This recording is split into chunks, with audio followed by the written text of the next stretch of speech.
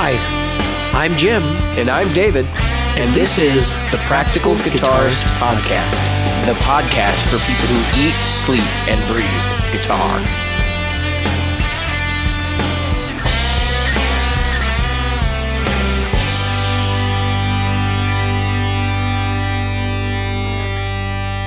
The Practical Guitarist Podcast is brought to you by Great Lakes Guitar Pickups.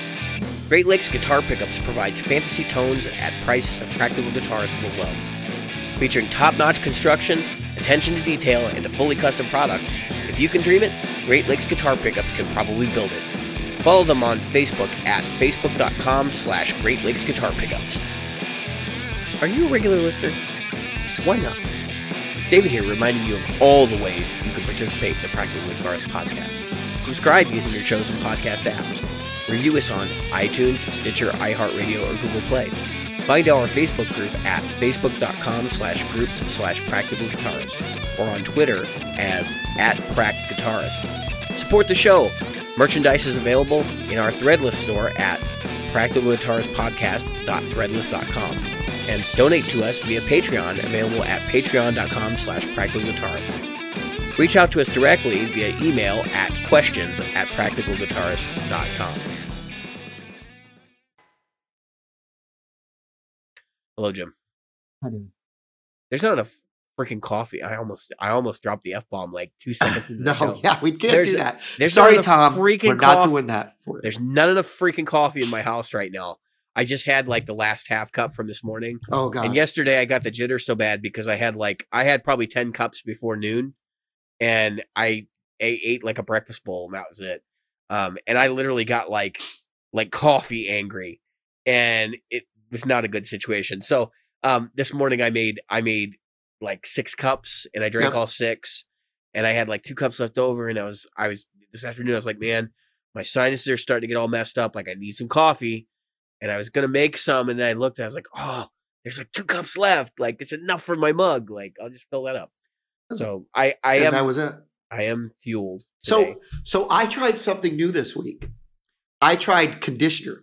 Now I'm in my 50s, and I just wash my hair. You and have see never how nice it looks? Jim, we're men. First off, many men don't use conditioner. No, but I know, but I'm older. My hair's starting to get a little more frail, right? Yeah. So I was much told better now, huh? So I was told try conditioner. So I bought 2 different types of conditioners. I bought a hydrating formula because my hair gets full of static. My hair looked greasy in an hour. It looked like I had not taken a shower. And so day 2, I washed my hair and I used smoothing. And my hair looked greasy in an hour. All right. So I was like, all right, that's it. I can't use conditioner. I just can't use it. Can I? No. I'm probably using too much. Jim. Listen. Conditioner is one of those things. It's a very personal choice. Yep. There are millions of different products on the market. My wife can tell you, she is a licensed cosmetologist. She can tell you what will work for you, will work very well. Here's the thing. Like, conditioner, you buy the box stuff at Walmart. Yep. It's not the same as the stuff you get from like Cosmoprof or someplace like that where my wife has, her discounts and all that kind of stuff. Yeah. Unfortunately, where do you think I go? I have luxury, I know you do. And you have beautiful hair, David. I do. I just want people to know that don't get to see David every week. He has beautiful hair. Except for the thinning, the receding hairline and all that goodness.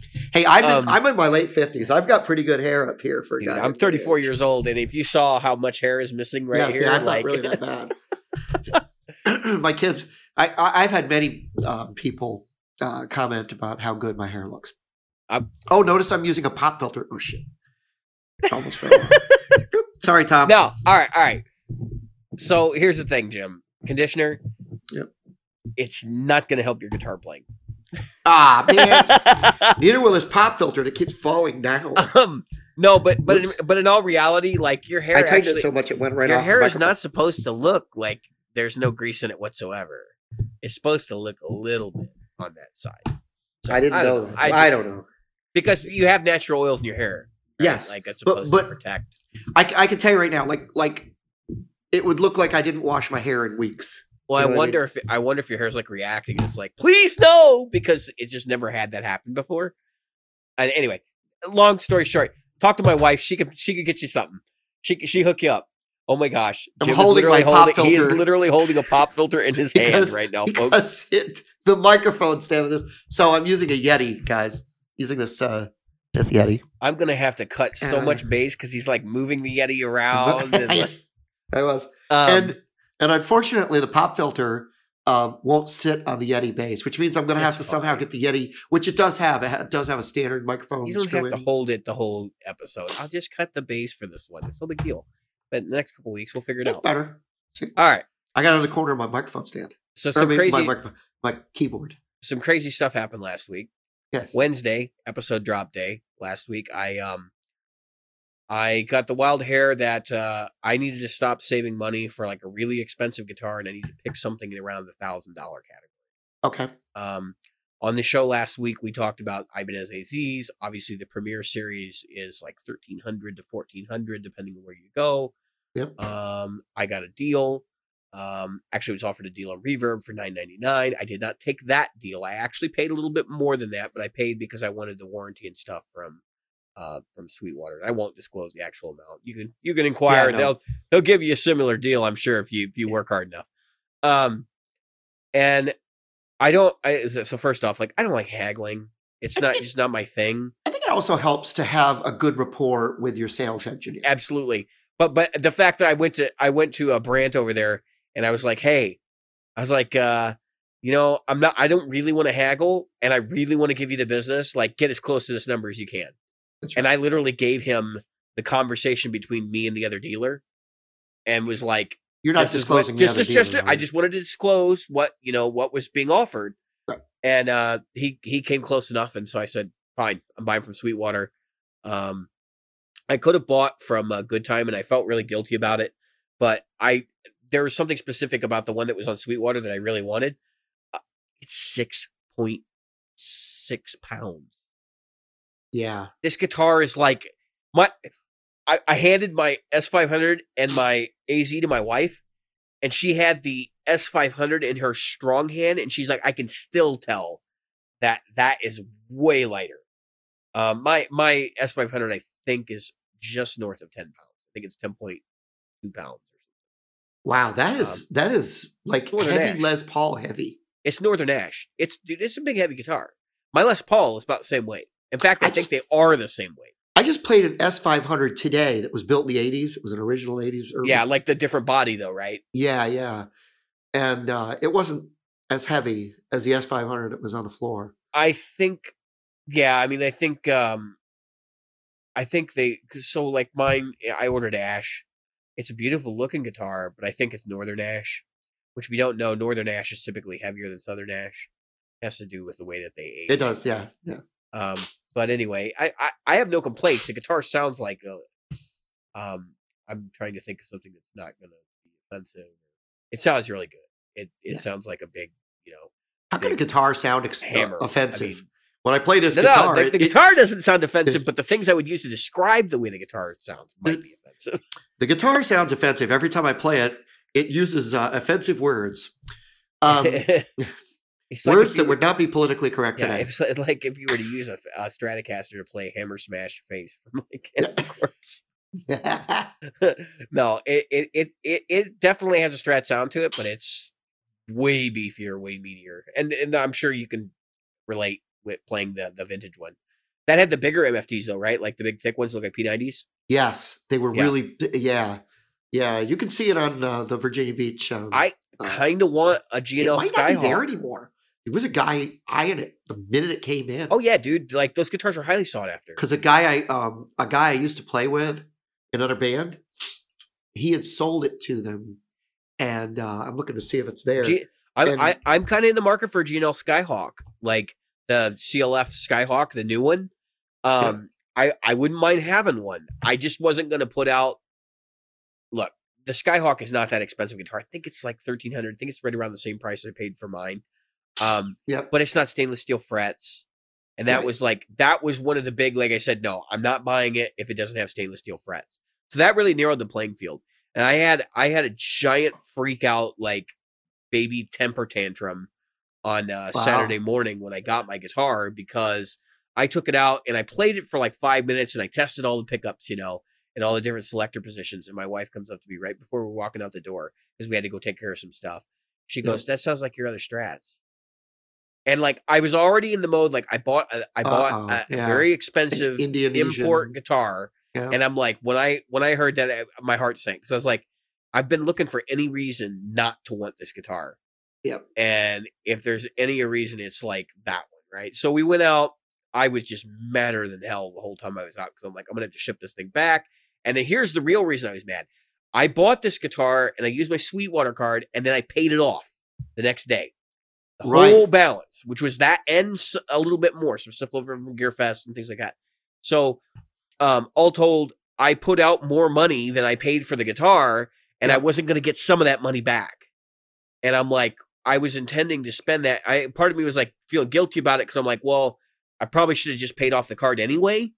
But then the other part of me is like, dude, it's going to take you so much longer to save up that money because we organized our finances and so that I can still have a little bit of money to buy gear, but it's not what I was spending before. So anyway, I got home. We had lunch. I came in. I picked up the guitar. I put my Triple Crown patch on my Kemper, my profile, and went to town. And immediately in the humbucker position, I was like, "No, this is what I'm looking for." Yeah, like this. I'm telling you, that humbucker in the bridge is it's good. The Hyperion pickups are really good in that guitar. I mean, I have the Strat, right? And as much as I bitch about the fact that humbucker is hotter, when I want to punch in a solo, man, that thing is just right there. I'll tell you though, those Hyperion pickups are super well balanced. Oh, I'm sure. It's like a low output PAF in the bridge and high output single coils to bring them like right even. And it sounds like it's supposed to. When you go from the neck to the bridge, there's no volume dropout. There's none of that kind of stuff. I don't feel a difference in sustain a whole lot. I would have liked if the whole guitar's like output level was like a dB and a half louder, but it'll get me by. I just would have liked to push the amp harder, but I'm like, I can always throw a boost in front of it, whatever, and adjust it with the Kemper. So it's not a huge deal. It's just one of those things where it's like, I'll live with it, you know? Right. This guitar's got some compromises. Some things I don't like about it. I don't know how I'm going to get on with the roasted maple, baked maple, whatever you want to call it. You know what I mean? You don't like the baked maple neck? No. So here's the thing.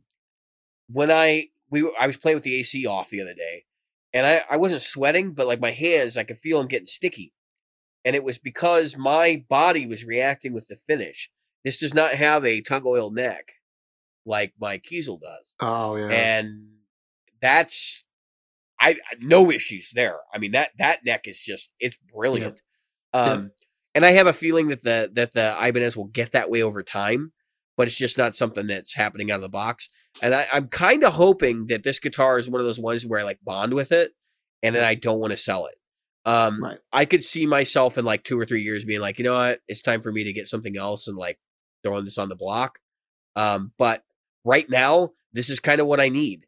I need a guitar that can kind of double as both the S500 and the other things, so I can go to these jam nights and stuff and have both my like spectrums of things that I do on tap. Yeah. Well, obviously, I've got the 2 Strats. You can see the red one behind me. Yeah. That is single. Then I got the Deluxe Telly, which is just a Telly version of the same thing. Yeah, and then I've got my other Strat, which is HSS. So I can understand that. I had the bug. You probably knew over the week. Yeah, he couldn't stop. Folks, I kept looking. He cannot keep his eyes on the prize. No. This man can have a Kemper. Yeah, well, it would take a few weeks, but yeah. And so, I'm not as far away as you think. I have some cash. I fell into some cash. I don't want.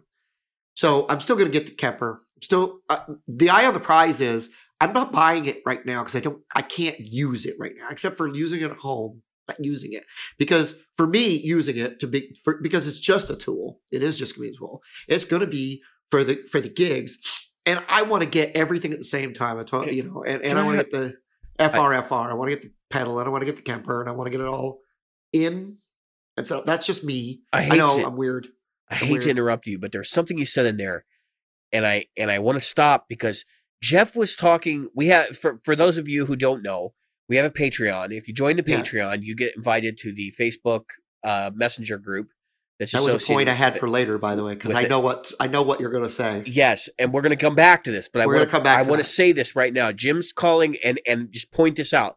Jim's calling the Kemper a tool. That's right. We're going to come back to that. We're going to come back to that. And I actually had that as a note for tonight. By the way. And that's what made me go, you know what? We need to have. And that's a Patreon really important description. Discussion. Yeah, we want to have another group chat where we have everybody do a voice thing. We want to have another show where we get the Patreons in here and do the thing.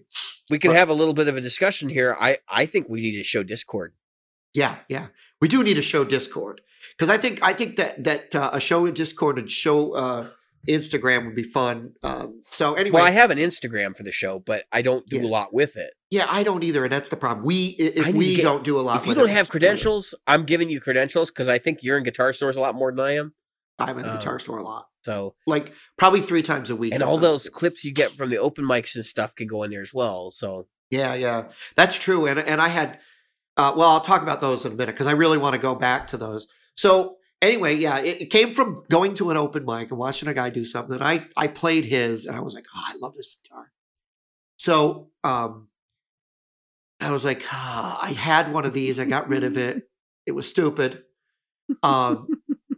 And so, yeah, it's what I've had. Anyway, so I don't know about this. I'm laughing because I know. Hold on, yeah. No, but so I used one. I'm still keeping it a secret here. So I saw a used one. And I went into Guitar Center. I said, hey, guys, I want to ask about a used one in another store. Can you get it in for me to play without me putting down more than 20%? And they said, yeah, you can pay shipping and get it in. 20%, we'll bring it in, you can play it. All right, let's call the store. I just need to know 2 things. Has it got the original case? And does it have locking tuners? So they call the store. It's got locking tuners, got the original case. All right, that's cool.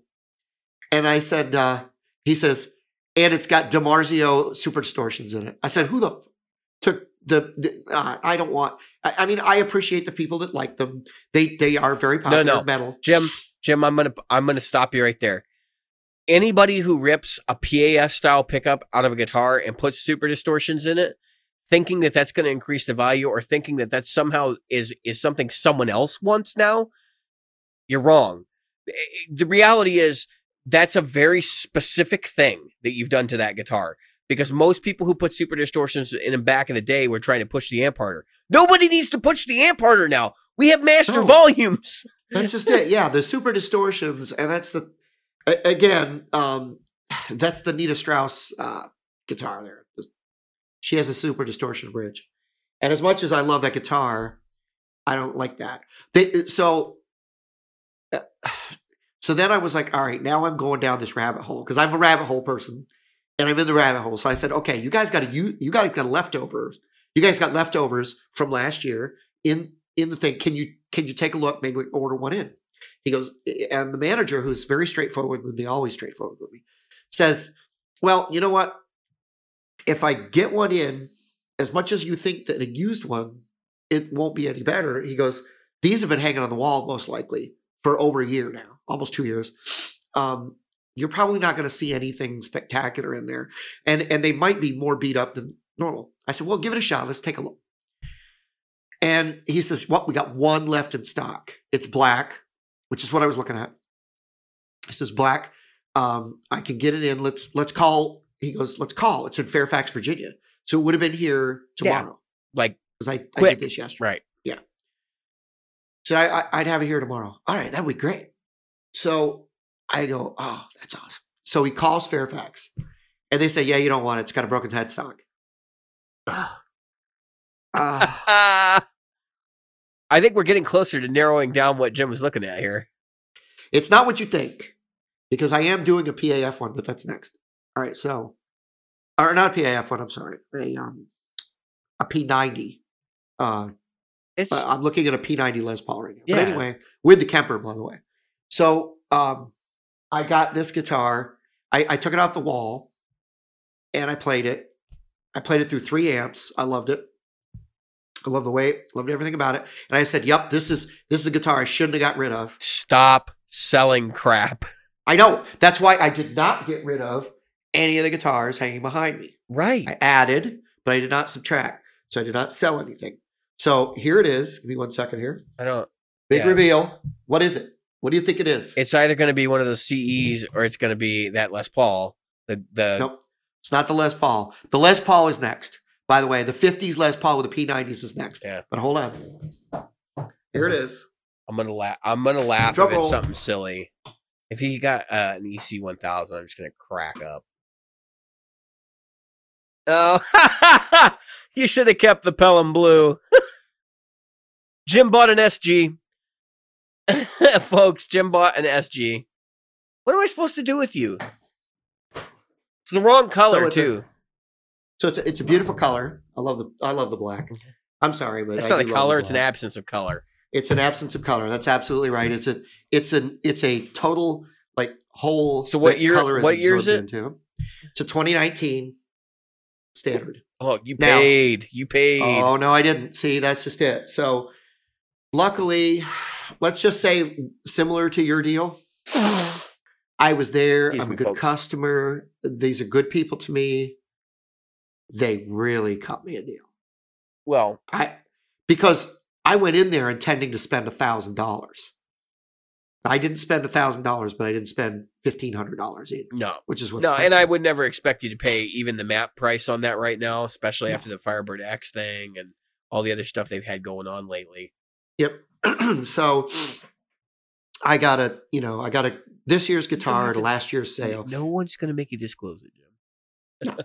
But it was good, and I got my 10% discount. Yeah, so they're willing. This is I always think about the show Top Gear, right? If you ever watch like the first couple seasons of Top Gear, they had the guy that would come out and talk about like what the best cars to buy right now are because they'll make like insane deals on them because they're not selling or whatever. The reason why I bring this up is because this reminds me of that kind of situation. There are certain guitars that you can go in and you can wheel and deal on, like specifically ones that are not popular. And right now, SGs are probably the least popular thing that Gibson's making. That's it. And so you can go in and you can make insane pretty close and talk them down, like even at Guitar Center. In fact, I saw a guy a couple weeks back looking at an SG, and they're like, "Can we make you an offer?" That was what Guitar Center told the guy. Was like, "We'd like to move this," you know. Yep. Right now is the time to talk to them about any. Gibsons in general are probably a good thing to wheel and deal on right now. But I think specifically guitars like SGs, 335s, they're not going to deal with you. Maybe you might get a deal on Les Paul because they do sit, especially the higher end ones, like the standards and above. Actually, the standards probably they won't make a deal with you on now. But anything above that, like a custom. The classics, they'll make a deal with you on right now. Yeah. Traditionals, they're making deals anything on. Prior to 2018. Anything that's a 20. Studios, they're moving like crazy. You wouldn't believe the studios are. Yeah, but I think studios are probably one of their more popular models anyway. They go out the door. But like SGs, fast. Man, I have seen a lot of them go locally for like peanuts and new ones. I bought the one I had for like $850 or something. I bought this guitar for used price, and not say. Well, that's exactly, Jim. Like $850. That's craziness for a standard. Yeah, it's insane. Now, granted, you're back in SG territory. Anything that you miss about other guitars when you're playing your SG? The Les Paul. I mix. You know what I miss about the Les Paul? And this is the thing that I will say. I'm not surprised you're going to tell me you missed the Les Paul because I know you like that guitar, and I was really shocked that you traded it in. Figured tops. So they have a Les Paul in right now. I told them, I said, if I could do that today, I would buy it right now. They have a Les Paul traditional, which is way lower than the price they've got it listed online, because you walk in the store, they usually, and plus I know what the deal they give me. So I could get it down close to $2,000. Let me tell you something. The traditional that they've got in the store right now, you can look down. You know how you look like like not straight on, but down it. And it's got the most figured top I have ever seen on Les Paul. Like the bubble on it is just so, I'm going to use this word, folks. Don't take it wrong. So sexy. It's just this gorgeous rounded top that just, you put your hand on it and your arm just, everything about it just goes, yep. It's funny because you're talking about Les Pauls and all I can think is discomfort. I love. I know, but they're not for everybody though. And the other thing is, I'll share this nugget with our listeners and also you. The best Les Paul I've ever played was, and this is going to sound absolutely insane because I've got Chicago Music Exchange local to me. Like I go down there probably twice a year. I mean, it's not right here, but like I can go down there twice a year.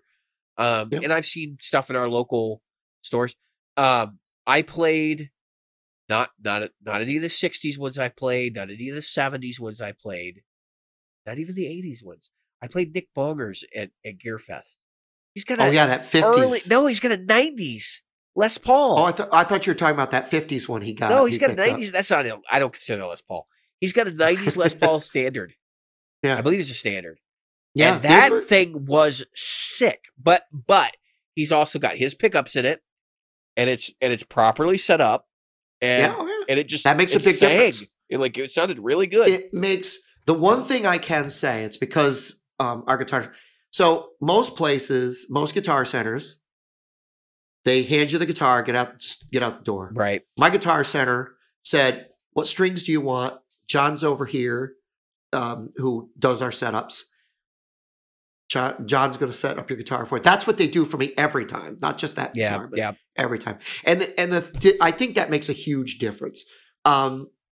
So they've got they got a used one in today. When I walked in, they got a used one in. It came in. It was a gold top and gold back and gold back on the right. It was gold all the way around. I played it for about 20 seconds. I was like, oh my God, this is a gorgeous guitar. And just as they hung it up when I was done, another guy pulled it down, and that was the sale. Went right out. Gone. I'm telling you, Les Paul's, as much as people are yelling and screaming, Gibson sucks and this and that and the other thing, where I am, people still are loving. I know people. So I'm going to say something really unpopular, Jim. I think they're a status symbol. They are. For a lot of people, like, it doesn't matter whether Les Paul sounds good or not. They'll buy one just as a status symbol thing. And it's that turns me off right away. Like I know, like I've played good Les Pauls too, but my whole thing is like I don't think guitars should be ornaments. I think we should play them. No, absolutely. And so that's why there's a right now. I'm eyeing a limited edition Bigsby setup, Gibson Les Paul gold top with it's a 50s. It's a 56 reissue. You had me until you said Bigsby. Yeah. Which means you never had me. Yeah. Once you say Bigsby, it is a pain in the rump. I don't hate. I don't hate Les Paul. The biggest pain. I don't. You know what the pain in the rump is about a Les Paul with a Bigsby? Putting that damn thing in a case. No. Worst thing about Les Paul with a Bigsby, the fact that it has a Bigsby is a Les Paul with a Bigsby. Yeah. Well, exactly. the Bigsby's the worst.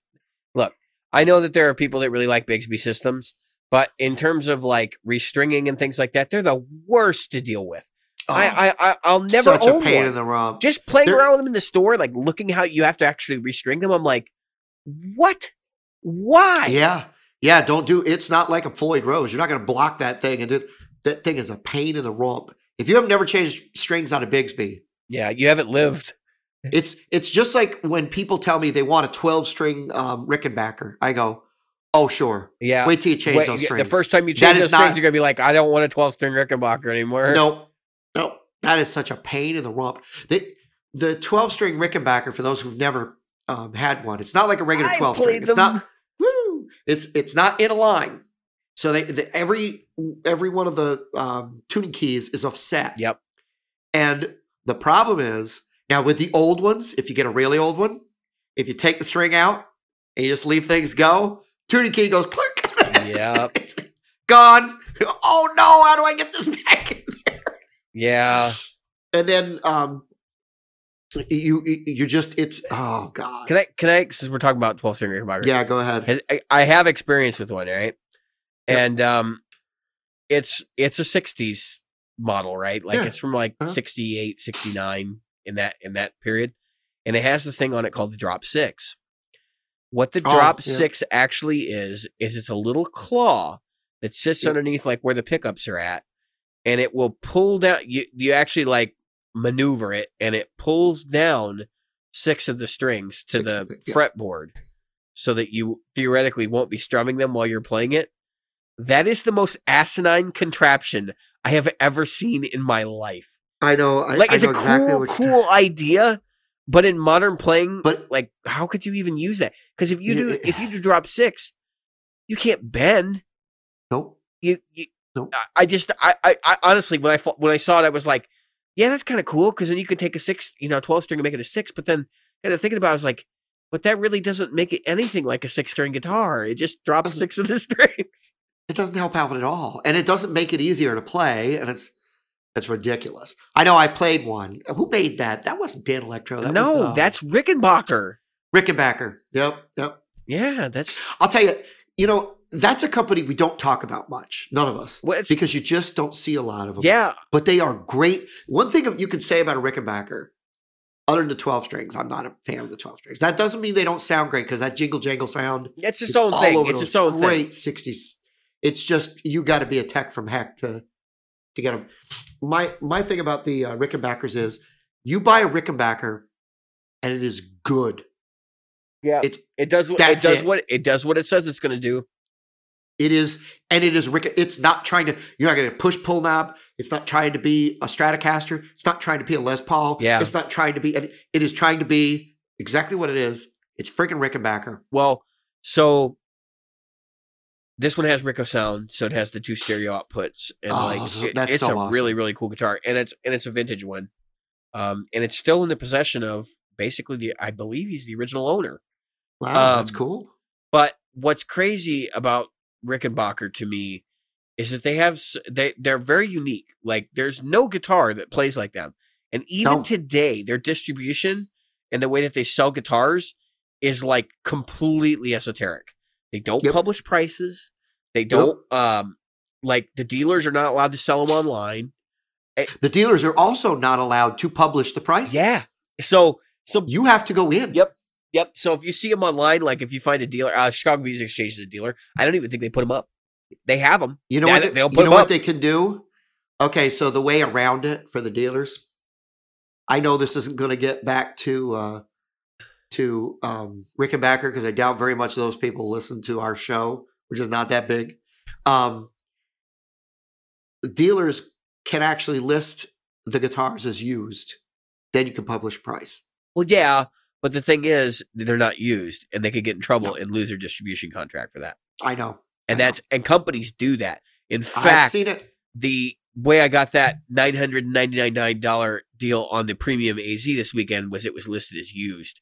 And then I inquired. Place is still doing that. I inquired and I said, I can get a used AZ right now from Guitar Center for like $750, $800. Why would I buy yours? And I was like, give me a better offer and I'll consider it. And then they came back and they said, well, we can give you a new one in case for $999. And I went, that's the guitar that you have listed. That's not, like, I'm not stupid. I know what that meant. You'll have papers and it'll be warranted and everything. I'm thinking, yeah, but I'm going to have to like go to you to get that warranty repair because you're the only one that's going to honor that warranty. That's right. Because you sold it as used. Right. I'm not going to have a receipt. I'm not, like, it was the whole thing. So that's kind of why I balked on that deal. Cause I'm like, as much as I don't think I'll need a warrant, cause like I just pay to have the work done. I don't care. I don't plan on having a lot of work done to it. That was cool with me. So anyway, Jim, you ended up with your guitar. I ended up with mine. Are you still getting your Harley Benton? I am. All right. Yep. All right. I'm excited. I may have talked to another podcast host about buying a Harley Benton. Yep. I am ordering it probably this week. It takes like 3 weeks, I think, or more to get overseas, but it depends on what he's willing to sell it for. but I'm interested in a Harley Benton that somebody else owns.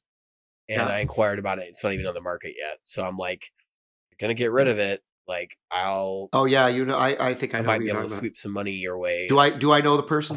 Yeah, absolutely. Yeah, I do. All right. So yeah, the thing that I now I'm sitting here eyeing freaking Rickenbackers. Get away, Jim. No, because Jim. I've wanted a 360 Maple Glow for a long time. But anyway, no, I'm not doing it. I'm not doing it. But anyway, so because it's only it's not because I can't afford it. Like $4,000, dude. No, it's only $2,000. But the thing about it is if I got a 360 Maple Glow, it's only good for that. Yeah, it's only good if you want to play the birds, Moody Blues, the birds, and the birds. Yeah, that's about it. So anyway, and I'm not writing that kind of music. Do some REM? Come on. Yeah. I could just see him losing my religion. Yeah, or what is it, Tom Petty? Yeah. I mean, the Heartbreakers are pretty much that's like all Rickenbackers and Telecasters. Yep. Yeah. How do you make a 50s Les Pauls? How do you make a Heartbreakers record? Telecasters and Rickenbackers. That's it. 12-string Rickenbacker. Oh, and AC30s. Yep, and vintage AC30s, hand wired. Mm-hmm. So, we talked about the Harley Benton. We were talking about the Harley Benton. I want to do something real quick, folks. This is kind of an outtake. I'm going to do a commercial for another podcast. Our folks at 60 Cycle Hum did a really cool thing. Yeah, that video, it touched my heart when I saw it, and I got to see it early. Yep. It touched my heart. I literally got a tear in my eye. I just want to give a shout out to Ryan Burke. Dude, he's the for freaking what he coolest dude I know. Yeah, stupid. You are so freaking cool. I can't stand you, you son of a whatever. But you are an awesome guy, and we love you, man. Dude, I can't imagine and I did that. I gave away my first guitar to somebody, but I can't it wasn't like that. It wasn't a stranger on the street, and it wasn't it wasn't perfectly good. Like it had been you know what I mean? Like that that whole situation was just. It was outstanding, and I hope this video just explodes, skyrockets. Share it everywhere, people. Yes. Get that thing out there. We need more acts like that. That's how we get. We need more people to actually play guitar, is to do things that inspire people, and that was. I could see the look in that kid's eyes, and it was like, wow. I could. That was probably one of the most sincere things I've seen in a long time. Yeah, dude. Because there's so much crap. I know he had it in him too. Because when you meet him, you'll see how genuine he actually is. And dude, I'm not surprised that he did it, but it's just, it's still one of those moments where it's like, he deserves all the credit he gets for that one.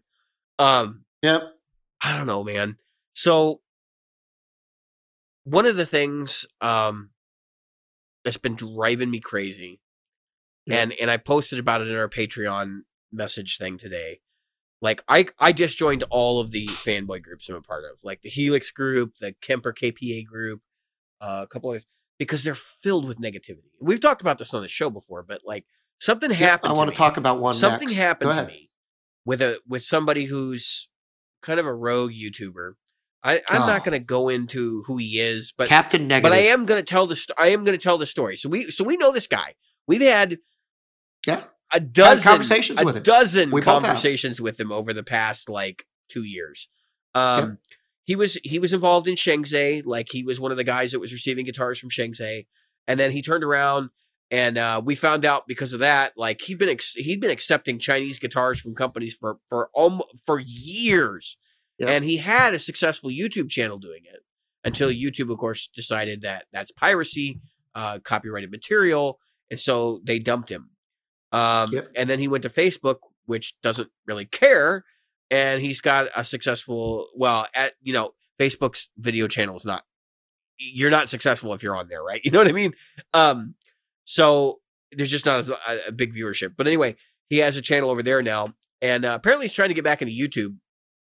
So he's got a new channel, and a couple days ago he bought. He was in the Helix group. He bought a Kemper KPA. Or the stage, the Kemper stage, right? And he was shooting him out with his Helix floor. And So I had like a really strange interaction with him in the sense that I opened my mouth and I said, the things you're saying right now are complete garbage. And I'm like, I have experience with both products too, and your experience is completely different than mine. And completely different than many people's that are in the KPA group or the Helix group. I'm getting confused. And I'm okay with that. You want to have your conversation and do your thing and like not like a product, that's fine. The problem is when you start saying things like, oh, well, this one's built like crap. I'm like, according to who? Yeah. Or the user interface is terrible. Well, really, in this product, user interface is important, but it's not as important as sound quality because I want to say something about that more user. Important in how you use it. I want to address that user interface thing. If you were going to buy one of the floor units based on user interface alone, the Headrush would win because that's got a touch. Oh, I was getting there. Yeah, that you drag and drop. So you should have said, well, then why didn't you buy a Headrush? Well, I didn't want to. Anyway, go ahead. I wasn't trying to start a fight publicly. I'm not that dude. So as a part of this conversation, he came back and he sent me a message and he said, like, let's have a conversation about it. I'd really like to learn to use the Kemper properly and I'm having issues with it. And I really want to like this unit.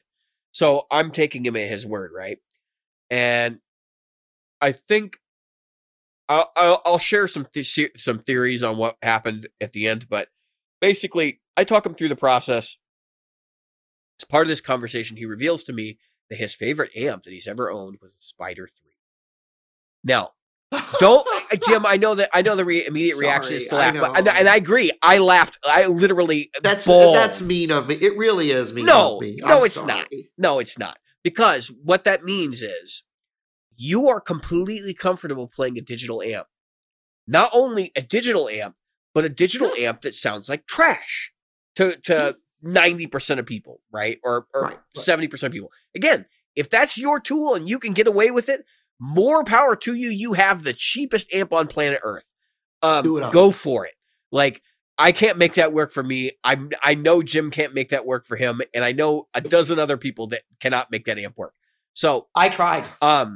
So they had one in our church, and I tried. I could not dial a sound into that thing for life. So the point of this is that he's coming from a very different place than I am, right? So my whole thing with the Kemper is that it sounds like a tube amp to an extent, right? As close as we can approximate.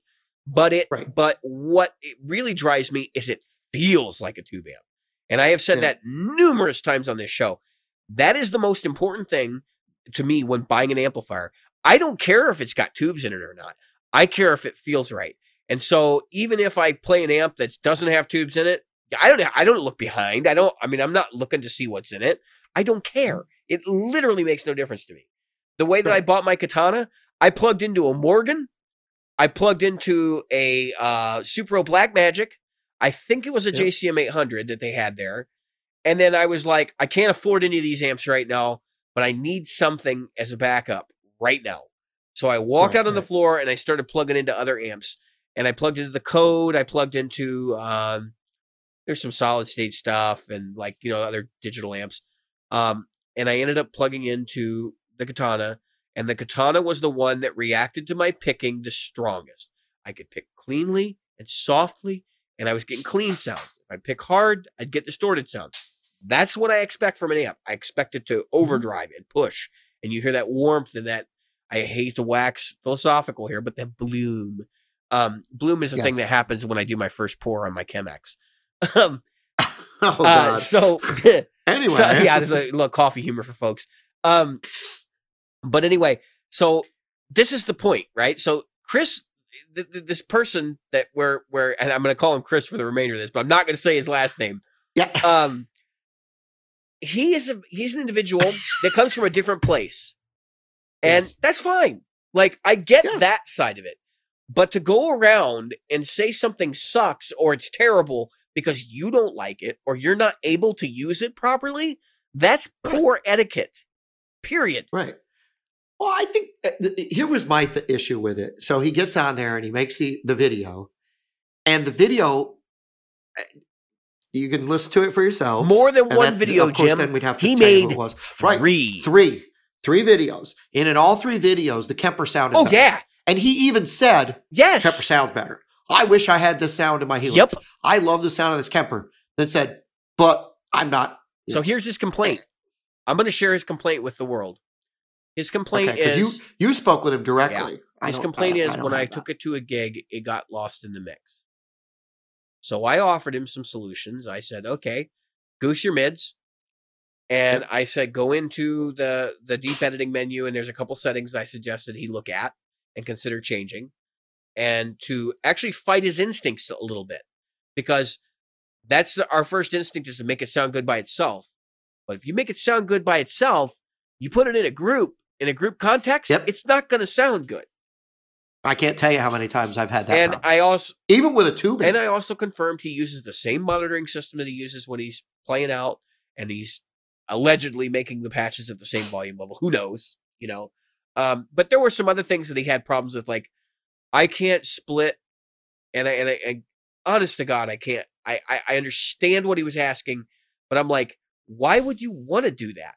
He wants to he wants to send an effects send, or any output into a stage wedge of just his guitar, and then send another wedge out to the PA. Why would you want to do both? Why? You know what I'm saying? Like, it just didn't make sense to me. I'm like, well, if you're going to send it out the PA, then just use a monitor mix and have your guitar mixed with the rest of the band. Because that's the way I would do it. Like, no questions asked. That's the way anybody would prefer to do it that way. But why would you do... He apparently wants a dry guitar mix on the floor there. But why? I mean, I get it. I kind of get it. Because reverb does change if it comes... But you're not hearing it through there. You're getting it through the monitor. So here's the really funny part, right? So he was saying, oh, this is not possible or whatever. And initially, I didn't think it was. But then I got on my manual. I browsed around, and I found, yes, there is, in fact, a way to do this. Via the XLR outs, even. Which is... So basically, what you do is you map both XLR outs to a mono of the main output send from the Kemper. And each of them are basically their own mono out, right? You run one to your thing. Now, maybe he's thinking, well, I want a stereo out, and then I want to just send one send out to the other. But I'm kind of thinking about it, and I'm like, wait a minute. The Helix doesn't have 3 XLR outputs. Nope. So how are you doing it on there? Because he's like, oh, well, the Helix does it. No, not if you're doing it the way I think you're doing it, which is a stereo out to the board and then a single XLR out. You would have to, there would be some skullduggery going on there. You'd have to have a direct box or something. Which, this is not a typical use case scenario. And to quote him, he said that, I believe it was with regard to that, he said there's a pile of dicks or something like that. And I'm like, okay. Like, so I'm being totally nice, this dude, like trying to walk him through this and like talking to him about this. And it was pretty clear, like, the course of the conversation, he'd already made up his mind. Like, he had already decided that he was going to stick with the Helix. I don't know why he was having this conversation with me, because he reached out to me. Right? So then I got to thinking, like, I saw him make some posts. I kept my mouth shut. I didn't get involved. And then this morning I saw him talking to Terrence Young, who is when you saw the video I sent you. I mean, he's an incredible player. And he does professional level gigs, and he uses, by the way, he uses the Kemper. I believe he also uses the Axe FX, and he uses the Line 6 Helix. And I saw him do his Kemper video that morning on the KPA page, and I was like, man, like, that guy can play. And then I go over and I see him, because I've seen him in other groups too. I see him in the Helix group, and I see this person that I'm having this interaction with, Chris, having a tizzy, like, you don't need a Kemper, it sounds like trash, or something like that. And I was like, you know what? I'm done. Like, I'm not going to sit here and I'm not going to fight. I don't need this negativity. Like, it just dawned on me. This is so much fanboyism. And then like almost immediately after that, I realized what was really going on.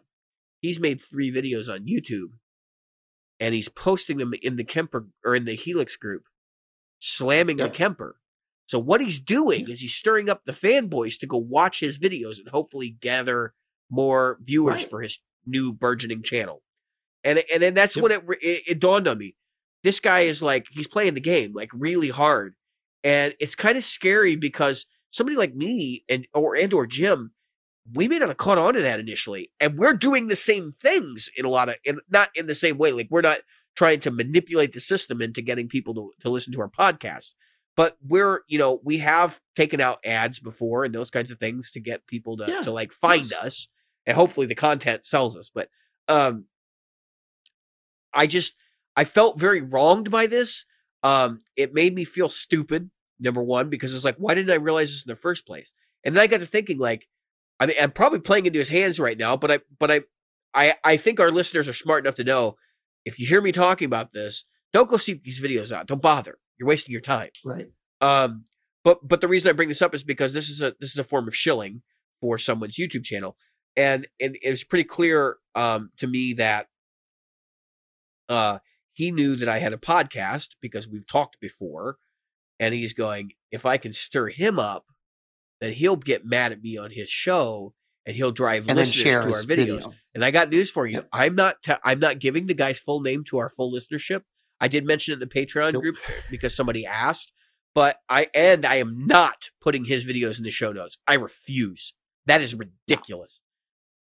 So I've got a video I want to talk about. One more thing before we move on, and seriously, keep that in mind because I want to come back to your video that I will not share. Oh, go Bruce, ahead. And I don't want people Bruce to Egnator, search. famous name, right? Like everybody knows Egnator amplification from a couple of years ago. He's the pioneer of these modular guitar amp systems. I would be highly doubtful that he's the first person to do a modular guitar amp, but he does have patents on it, and he holds pretty much like the only person who's done it somewhat successfully. And he's done it 3 times, right? So he did the Egnator system, and then he went over and he did the Randall modular system, which those I think were backwards compatible. And now he's doing Synergy. So he's the main head honcho for engineering over at Synergy. That's what he's doing now. Okay. Makes total sense, right? Like he's the pioneer of this. Yeah. Like he would be the guy that holds all the keys. He seemed like a good dude. He teaches an amplifier class, which I was very interested in taking. I would like to go and like learn to build amps. It's something that would learn to build amps. Yep. And I may still do it at some point. But I see him posting in the Kemper group, the KPA group, which is the Kemper Owners Association or whatever, like people who basically a Kemper users group. And right. This is what gets me. He's shilling for his product. He's shilling for Synergy. He's in the group and he's literally saying things like, I don't understand why people are buying Kempers when all guitar players pretty much only need 4 sounds. Like something like Synergy seems to make more sense to me. And he was like kind of asking the question, like, how many of you use more than 2 sounds on a gig? And I wanted to be like, you know what? That's none of your damn business. So what I did do was I called him out in the group. I posted a response to one of his things, and I said, you are shilling. And I said, I don't like it. I said, I have no clout here. But I said, somebody needs to call you out. And when the word show comes up, everybody will know that that's what you're doing. And I was like, second off, not everybody knows who your name right now because, there might be newer guitar players and stuff. But you're Bruce Egnator. Like, what are you doing? Because now you're giving your company a bad name too. Meaning either Egnator amplification or Synergy in this case, because everybody knows he's involved with that. So at this point, now he's just looking like an idiot. And I did reach out to him directly, and I said, I actually invited him on the show. I said, I would love to talk about Synergy on our podcast. I actually am really excited about that product. I've seen it in action. I think for a very specific user group, I think it's a fantastic tool. I have my criticisms of it, but I think they're minor criticisms. But my main thing was like, look, I'm going to send you a private message and I'm going to explain to you why people are buying digital modeling products over tube amps. And my explanation was basically price. You're talking about a system that is $1,700 for buy-in. It's $1,300 for buy-in. You have to have a $1,300 amplifier and then modules on top of that. So if you're going to buy one module and a $1,300 amplifier to start with, how much money is that, Jim? That's $1,800. Exactly. So plus tax. One. for One one module. module. So you have a well, I think they're dual channel. So you'd have a dual channel amp, but I mean, that kind of defeats the purpose, right? I can go buy, it's like if I buy the deluxe reverb module and I put it in the Synergy system, and yeah, it's got Haybor, transformers, all that, but I could go buy a deluxe reverb reissue for $700. Yeah. Like, why would I do that? Or get the new digital one, and it's let's even not lighter. talk about that. Let's not go down that path. Although I applaud your effort, my friend. I mean, and that's kind of what I told him. It's like there's a price barrier, and I said there's also an exploratory barrier for many guitar players that don't have access to all this like really expensive vintage gear. This is the way they experience it, is through these digital emulations, and then a lot of times they'll go out and buy the real deal. My Sweetwater rep, Brant Miller, got introduced to matchless amplifiers through the Line 6 Flextone 3.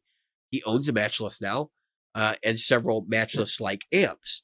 And that's my point, is that these are a gateway to something more... bigger. And so I don't think somebody like Bruce should be looking at them so much as competitors, because they're really not in the same market space. But, I mean, alas, he obviously feels threatened, which makes me wonder about the how well Synergy is doing, which kind of frightens me, because he's going around these groups saying this, like, that does not sound like a healthy company behavior. That sounds like a company on the brink. But be that as it may, I wish Synergy the best. I hope their product endures. I would like to have a Synergy system someday. But I think that there needs to be another generation and perhaps lower price point. We should talk about the number of sounds. But first, I want to talk about another video. Right. Because this is my show notes. So I saw another video that said, I'm not going to slam Gibson, that proceeded to slam Gibson. And I'm not going to slam Gibson specifically about the destruction of those guitars. No. And I'm not going to say who it was, because I don't want to give this guy the time of day. I put a dislike on his thing and moved on. But, and I didn't watch the whole thing, because he spent the first 5 minutes doing exactly what he said he wasn't going to do. But I saw some other videos that talked about this. And what they were talking about, what the guy was talking about, was simple. He was talking about the fact that Gibson destroyed all this wood, and it could have been used in other ways. And I wanted to make something clear, because it's a difficult thing. First of all, the amount of wood that goes into guitars, because we're guitarists, we feel there's a shitload. Sorry. You can bleep that. No, I'm not going to. There is not as much wood as you think. I mean, yes, there is wood that gets wasted, but not as much as back in the 50s when they weren't as well. They weren't worried as much about it. We've talked about this before. And, I mean, but here's the thing. So a lot of it goes into so this guy was talking about it. He was talking about it like it was blood diamonds, that there are people out there killing each other over getting access to rosewood, and these governments that are being manipulated into selling the rosewood and other woods. First of all, those Gibsons that were destroyed had maybe 5 pounds of rosewood total. I mean, they were all, the fingerboard was the only thing rosewood. Yeah, I mean, and then it was, but that's silly, because that's not what the rosewood embargo in CITES was all about anyway. Right. And right, I know. And then he was talking about the mahogany and stuff. Here's the thing. And he said all those guitars weren't dangerous. Actually, you have to ensure that you don't want one of those guys getting. I'm not saying this happens, but if a bunch of those caught on fire, the fumes from that fire would be very noxious.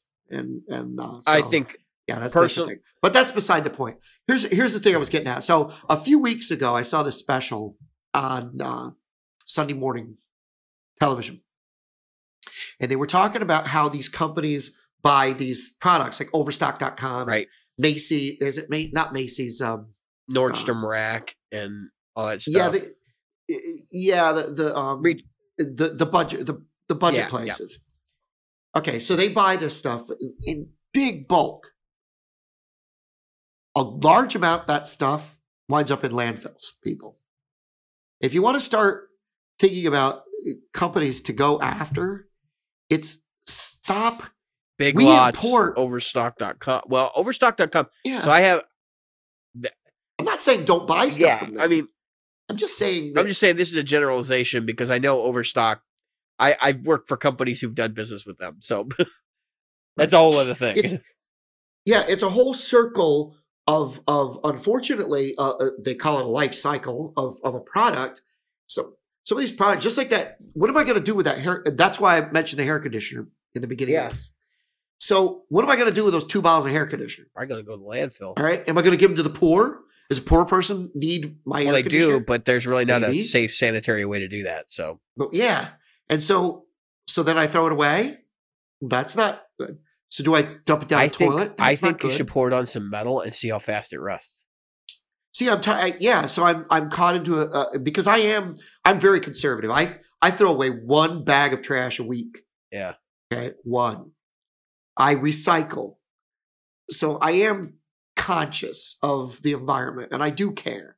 And so it bothers me to think that we're all in this uproar over peanuts. All these guitars that were peanuts in the grand scheme of things.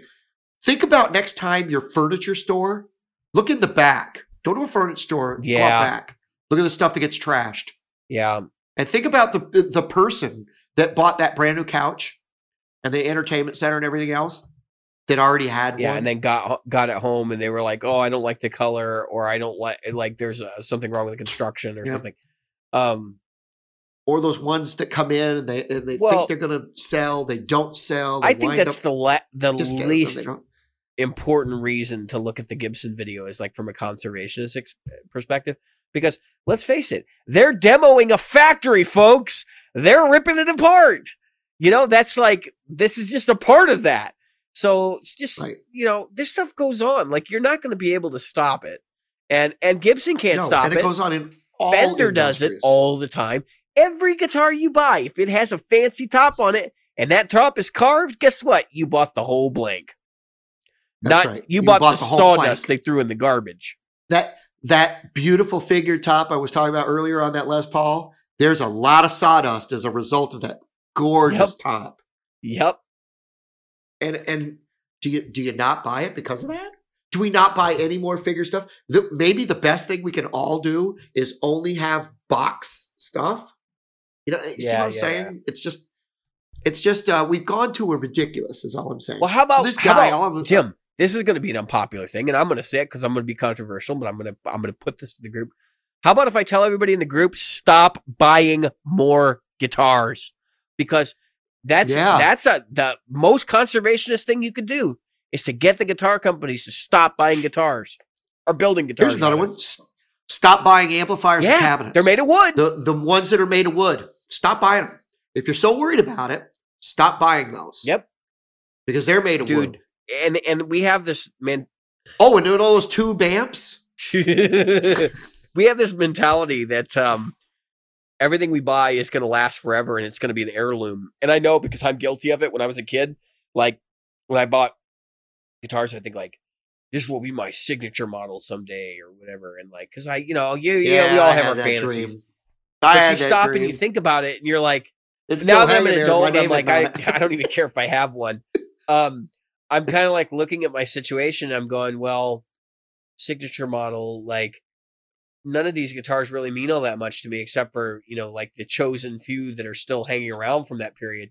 And the reality is this, that like, they're basically the same guitars that existed before them. I mean, like there's nothing really all that special here.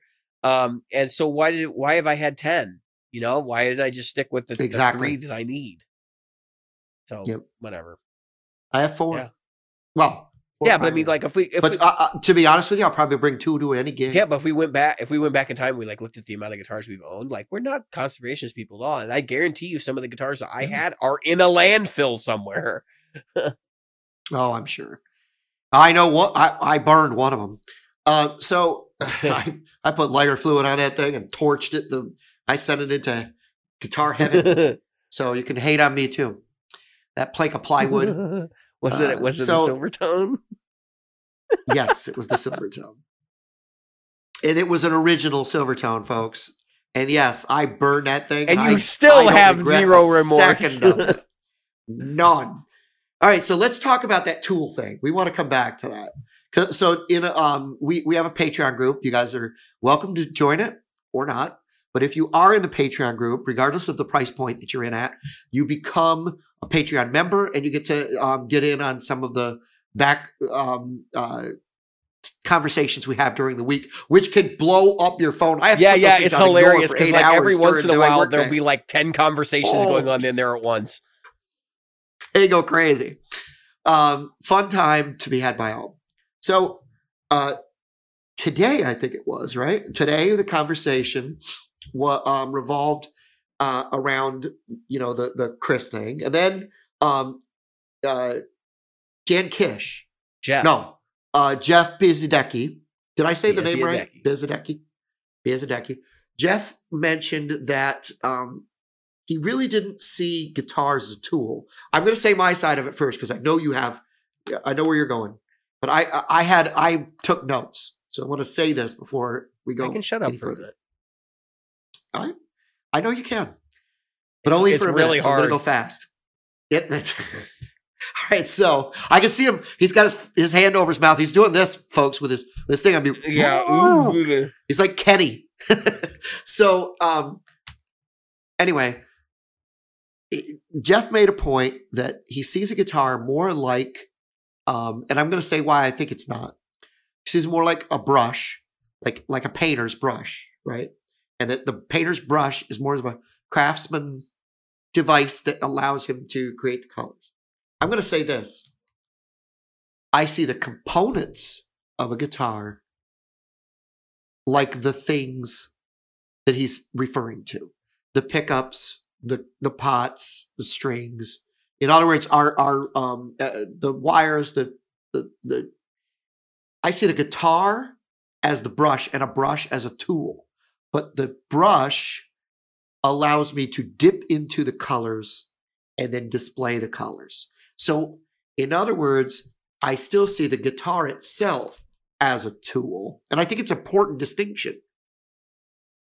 In that a brush, some people like a thick brush. They like a handle with a thick handle. Some people like a light handled brush. Some people like plastic ones. Some people like wooden ones. If you talk to artists who do this kind of thing, holy smoke, that thing is as personal as a guitar is for any of us. Which is as personal as underwear is for everyone that wears them and is not going commando today. So, in other words, when you're doing the broad stroke, the stroke that you're doing, I think the pickups are your and your strings and all those things. I think those are your paints, and those are not tools. Those are the color palette from which we choose. Does that make sense to you? I don't know. That's where I was. That's all I wanted to say about it. So we've done our philosophy on this show, but I'll take it back to the good old days. I believe, and this is my definition of music, and I'm going to go from the big to the small like I usually do. For me, the definition of music is taking sound and organizing it over time. So in an analogy to talk about paintbrushes and paint and art, like a piece of music is not the dots on the page. It is the organization of sound over time. Now, the way that we produce that sound could be any number of things. It could be pots and pans being banged together. It could be the ticking of a clock, right? It could be cash registers going off, like in money. And the way that we record these things are either we do it with sheet music or we do it with like an actual physical recording, or we do it with, digital recording or however else, right? So that's the way that that's the canvas that we paint on, is these different forms of media. And I know we don't typically think of written music being a canvas like that, but if you stop and you think about the way they did it in the Middle Ages, they didn't hear the music before they played it. Like, they were often just playing it on the page, and they had to trust that their translation of that was correct. And it was up to the conductor to determine whether or not that was how they wanted to hear the music. So that's why live music is such a thing. It's a performance art in the sense that The performance is actually part of the artwork. It's part of that canvas. And what goes onto that canvas is sound. So I would argue that the paints are sound, right? And that the way that we manipulate those paints are through, and you're right. It's not just the guitar, right? Like that's the easiest way to look at it. It's like looking at a brush, right? But there's more to it than that. There's obviously amplifiers and cables and all that stuff if you get an electric guitar and pedals and a whole bunch of other pieces of that. But to give you some perspective, my mother actually, she paints watercolor, and she uses horsehair brushes with typical wooden construction. They're not spectacular, but they are any traditional brush like that is fairly expensive. And some of the other tools she uses is like mastic.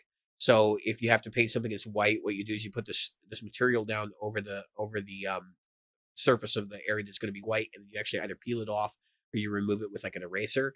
And those are some of the things that people don't realize that goes into making a watercolor painting, right? If you've never painted watercolor, then your crash course.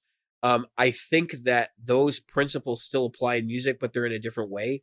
And so I actually completely agree with Jeff. And this was something that was really enlightening to hear somebody say, because I used to be the guy that was like, no, it's just a tool.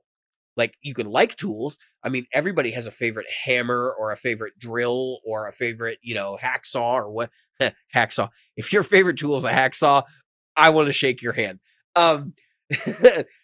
So I'm just saying that everybody has their favorite item in the toolbox, right? And so when I hear someone talking specifically about paintbrushes as an analogy for the guitar and the whole ecosystem that makes up the instrumentation of a guitar. So I think guitar is really a system that includes the guitar, any sort of amplification, any sort of effects, and cabling and all that stuff. And we have the tonal hierarchy t-shirts for those of you that are interested. You can find them on our Threadless store. I had people asking me about that when I was out at the open mic. Yeah, go ahead. Why I think this analogy works so well is because it explains the preference thing completely. And even for one person, my mother does not just paint with one brush, folks. She has a whole slew of wooden brushes. Some of them actually still are synthetic. Some of them are actually natural horsehair. And so when you stop to consider that all these different tools exist, and then you think about mixed media, and you got people, incorporating synthesizers and MIDI and stuff like that. Like this analogy is perfect.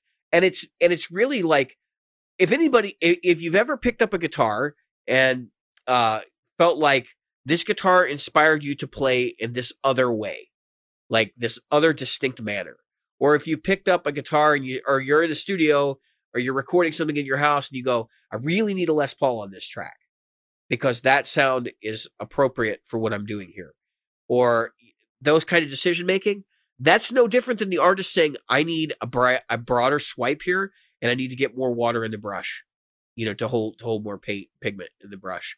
Now, the colors, that's, sound in general, but it could be something as simple as this is a loud sound, or this is a soft sound, or this is a major chord or a minor chord, or, it can get very complicated, or it can be very simple. Classic example is tone clusters. Anybody's familiar with music theory, if you've ever gone down that path, a tone cluster is basically just a cluster of notes that you hammer down with your hand on a keyboard. But that's essentially what I'm getting at here, is that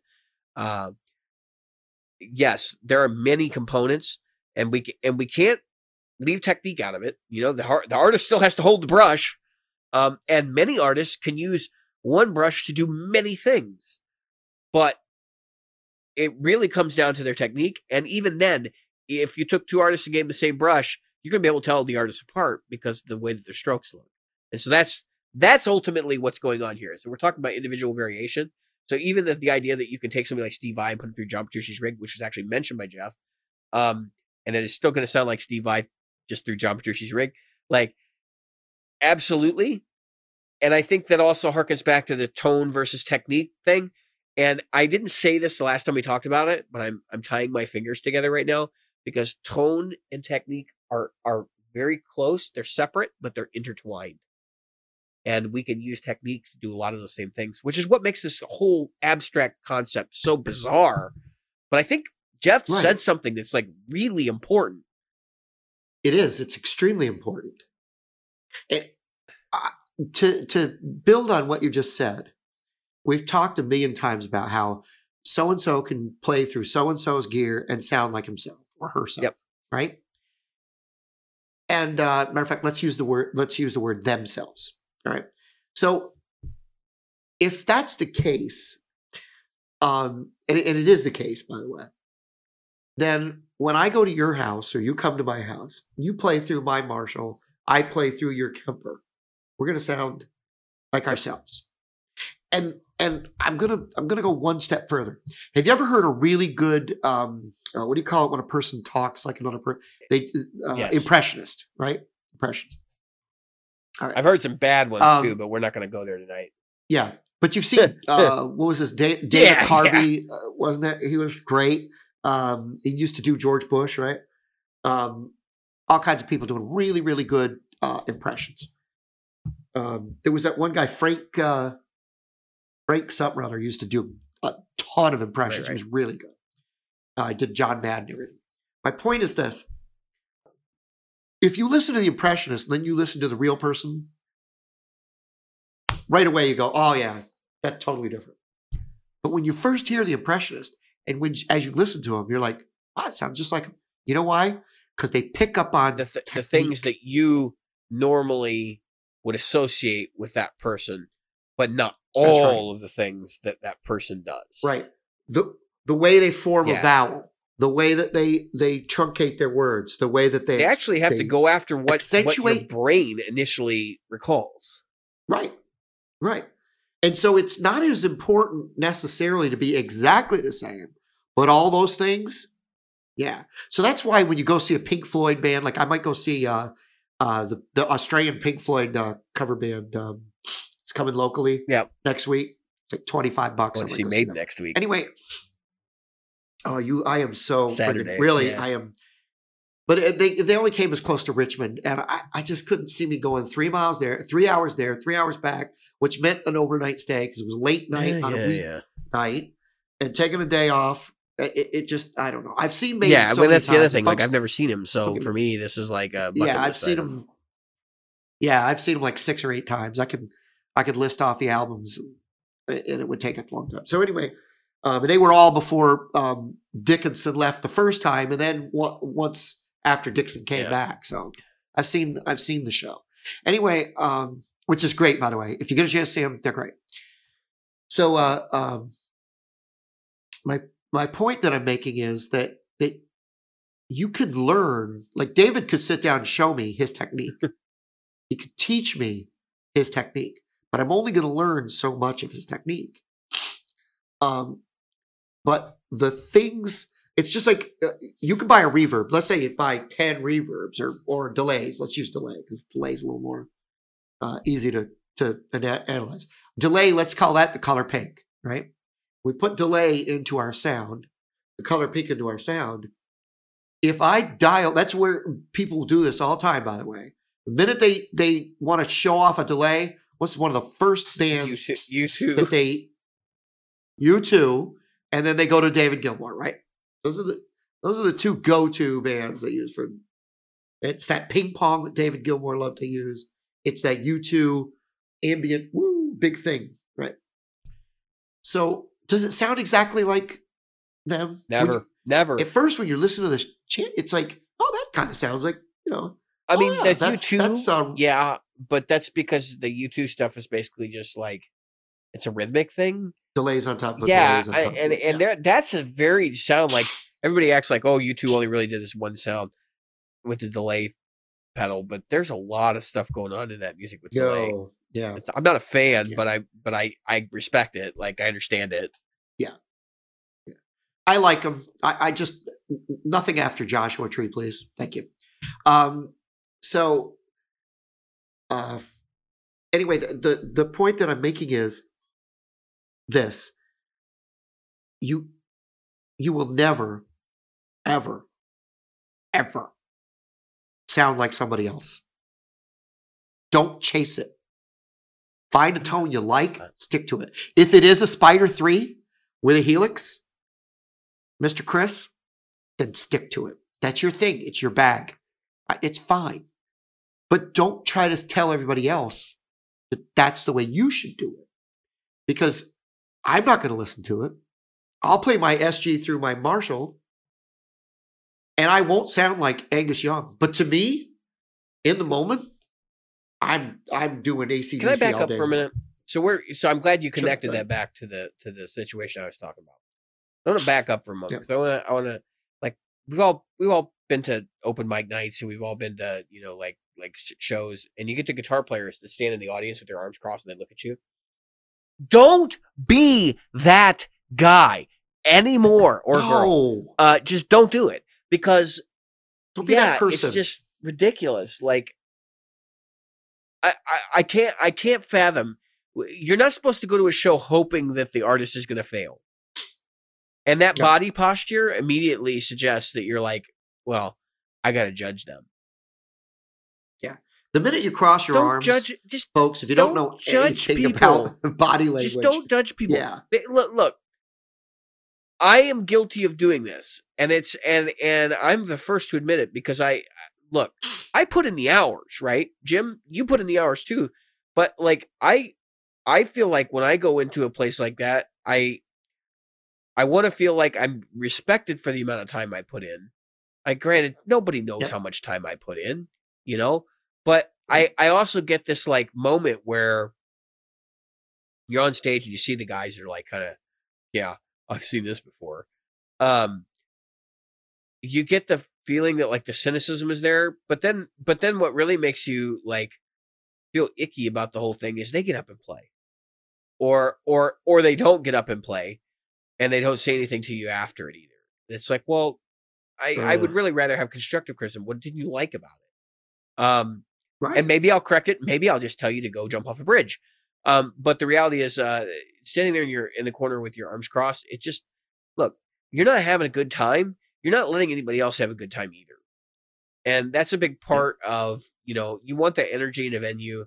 Like, be respectful. You wouldn't want the guy that's on stage doing that to you either. And so exactly. And it doesn't put you at ease when somebody I don't does care. that. I've gotten to the point where I don't even look at I'm talking about the individual that's doing it. I'm not talking about you in particular. I just see this as being the digital equivalent of that. All right, so I'm going to say something. So I posted this thing that said, when the guy that steps on stage surprises you. Yeah.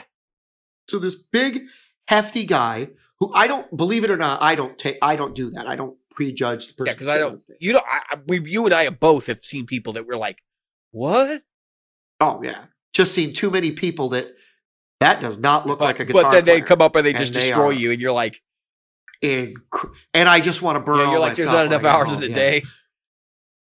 I will never be that good. So, here's what I was saying. So, this guy comes in, right, and he was so good, but we didn't know it. And so he comes in. He's got, now what you can't see in that video that I posted in the group is he's got a scar that folks can't see it, but it would start in the middle of one side of your head, go all the way around the front. It's obvious they had to fold his whole scalp back, right, to do stuff. And I knew, I was like, geez, his face looks kind of familiar, but one side has been like, like he had a stroke, type thing. And I said, geez. And I said to him, I said, don't I know you? And he goes, blah, blah. And I find out he was a musician on a cruise ship in Norfolk in the 90s. And I had taken my wife on that cruise. And I was like, I remember you. Yeah, you were really good. And not to say he wasn't good now. I always feel terrible when I say, you used to look really good. It's kind of like, wow, you look like crap now. But anyway, so I said, you were really good. I really liked your stuff. He goes, oh, thanks. But, I've lost a lot of movement in these. And he showed me his hand. He got shot up. His car got shot up in a drive-by, right? That's horrendous. Thing. So it was like right out of like Al Capone type thing. And the 90s was, and they left a bullet lodged in his hip. They said it would do too much damage to take it out. What happened was he got severe lead poisoning from the bullet. So it actually wound up causing more problems than it would have to take it out the first time. And so he has a limp and his hips are back. He gets up on the stage and I'm like, you know, he was saying, "Oh man, I suck now." And I'm like, "Oh geez."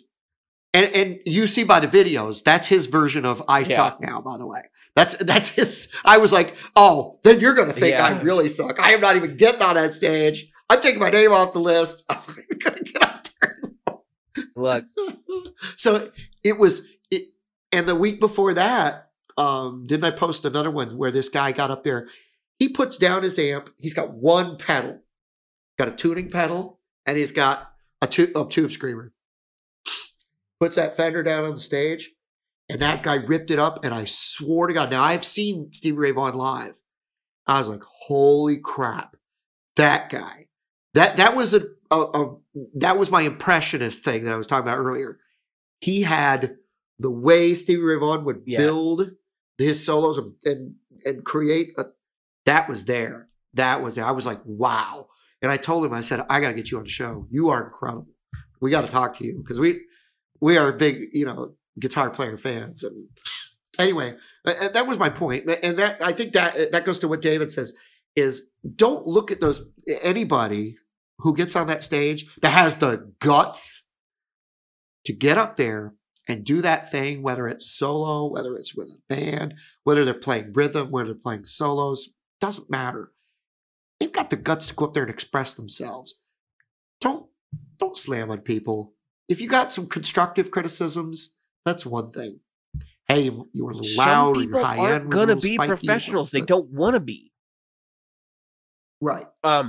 Now, but try. There's another reason why you should do this. And that is, if we're living in a world where guitar is starting to wax and wane, right? The styles of music are changing. Pop music doesn't have any real instruments to be in it anymore.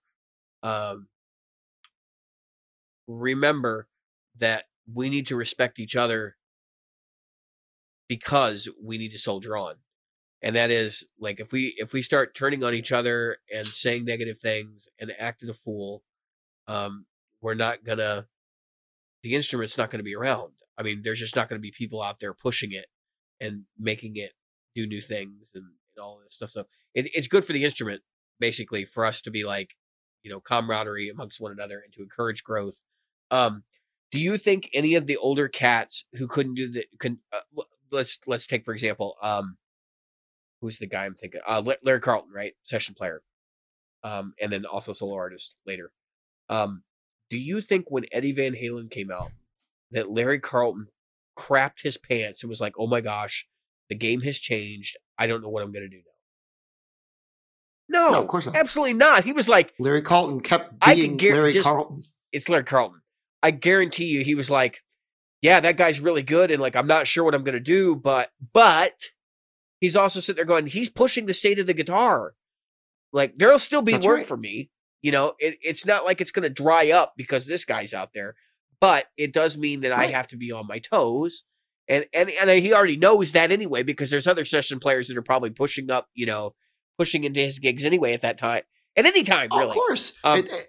Larry Carlton, that's mid-late 70s, early 80s. So you've got you got the stuff he did. Steely Dan. He worked with Steely Dan. He worked with other artists as well. You had Frank Gambale. You had what the heck's his name? Older guy, the weird beard. Not Billy Gibbons, but obviously who? Demiola. He was later. He was in the mid-70s. Yeah, but he started really pushing in the 80s because he went with that fusion. He moved jazz. He was playing acoustic in the 80s. He'd start. He I think it was 73. He completely changed Highway that came style. out or whatever. I think it was 1973. Yep. I get where you're going with this. It was like Skunk Baxter. That's who I was thinking of. Jeff Skunk Baxter. But the whole point of this excursion is that we shouldn't be afraid of people who are better than us. And I'm guilty of this. I walked out of a show seeing Paul Gilbert a couple months ago, And I said to Jeff when we were walking out, I said to him, well, I'm just going to go home and quit. And yep. I'm selling all my stuff, and I'm going to start selling cars. And like, it hit me because I'm like, well, but I can't play like that. But at the same time, it's like, I don't have to play like that to express myself. So yes, I get it. Like, I get what he's saying, and I follow along now, and I get it more than I ever did.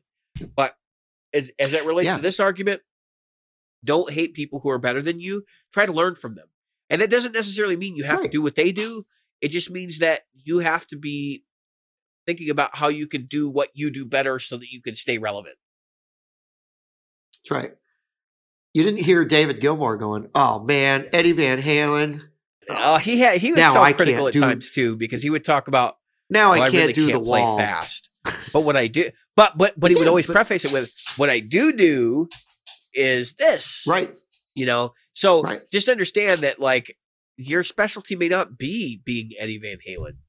It might be being, who's the guy from Oasis? I forget what his name is offhand. Oh, yeah. Nobody thinks of him as a great guitar player, but he played on some big records, like, I can't stress it enough. Well, the guy from REM. The guy from Tom Petty and the Heartbreakers. Can we talk Jack White for a minute? What the heck is Because it came up. Jack White. I know we're an hour and a half. This would normally be the show end. We're moving into the final segment here. We're gonna keep going. If you don't like it, turn it off. We're not consciously trying to push the show to 2 hours. The target is an hour and a half. But Jim and I are long-winded, and so we're sorry. No. We actually do think about these things, folks. So yeah, somebody in the group, and I think it was you, shared the article. Jack White and Jack Black are going to do a project, which I don't even know if that's a real thing, but no, it's supposedly real. They're calling it Jack Gray. They did like a song or something this summer, but I don't know if it's going to turn into like a real band or whatever. And it's really not just Jack Black; it's all of Tenacious D. Him and Kyle Gass or whatever. The whole Tenacious D. Which is fine, right? Like, okay, I'm all I was saying was, if I don't want people to look at it, to share it, to see it, I won't share it. Yeah. So like that guy's video I talked about earlier, I'm not saying I'm just saying it's not my bag. I'm not crazy about it. So I'm not a huge Jack White fan, and I've been very public about it. No.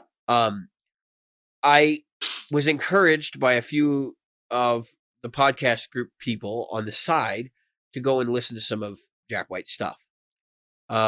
Now, what I basically knew of him was like White Stripes and like the first album he did outside of White Stripes. And I was not, look, I'm not going to go back and listen to that material. I'm going to make it very clear to everyone. That stuff does nothing for me. But what I will say is this, like, as an artist, he is certainly in the vein of a lot of the other modern artists today, and does things in a very specific way that I could see people really gravitating towards. You know what it reminds me of, Jim? St. Vincent. And that's a contemporary of his. And so I kind of look at, yes, of course, obviously St. Vincent does the kind of like Bjorkish stuff too. Bjork, I say it right, yeah. Bjork. Obviously, there's like this whole Bjork, Peter Gabriel thing going on with St. Vincent that doesn't really, I don't really see it fitting in and dovetailing into like what Jack White does. But what I will say is this: Jack White has evolved.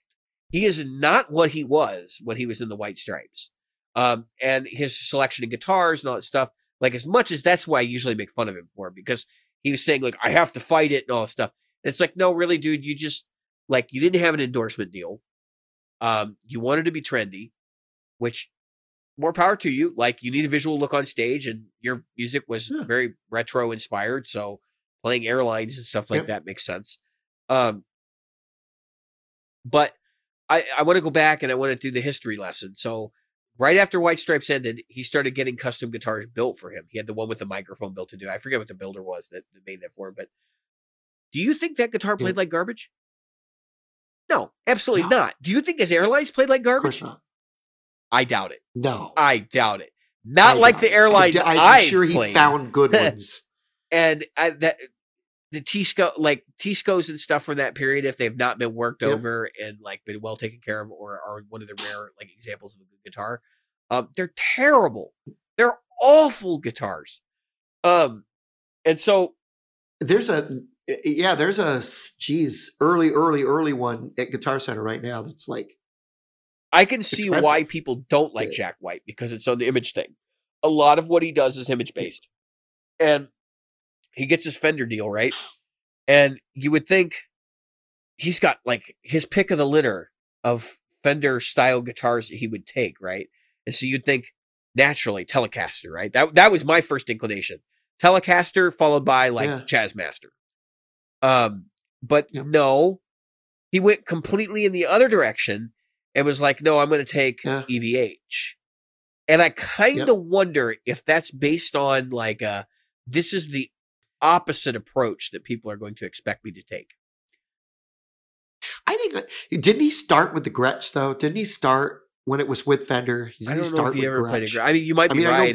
I don't know. Actually, Fenders, but then he moved to the EVHs, which again, I respect. Look, I respect everything he does. I really do. If somebody's doing, he's selling records. Somebody likes him. That's awesome. I mean, what? White Stripes was over what? 20 years ago? Close to it, like 15 years ago or something. Because I was in high school when I'm still playing that crappy song in the cover bands. No, I think I was in college when they ended, but it was like right after I got out of high school. That's dating myself. It was mid-90s, I'm 34. Right? Late to mid-90s. So, shut up. When I think about that, like, and the fact that he did a Bond theme and like all this other stuff in between, which. How they gave Jack White and Alicia Keys a Bond theme, I still don't understand. But not that I don't dislike Alicia Keys, but it just seems like a really odd choice. Yeah, that was an odd choice to put them together. So actually, maybe that was part of it. You know what? And that's the thing. I don't think that is necessarily such an odd choice to put them together, because really what Jack White aspires to be is like, Son House or somebody like that. But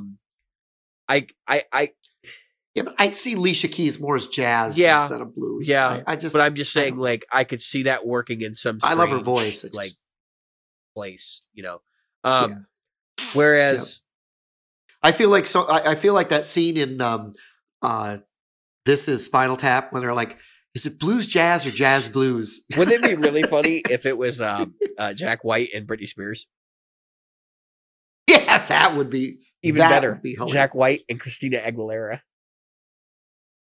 Not only is it one of the female divas from the early 90s, but it is the Latin influenced female diva from the early 90s.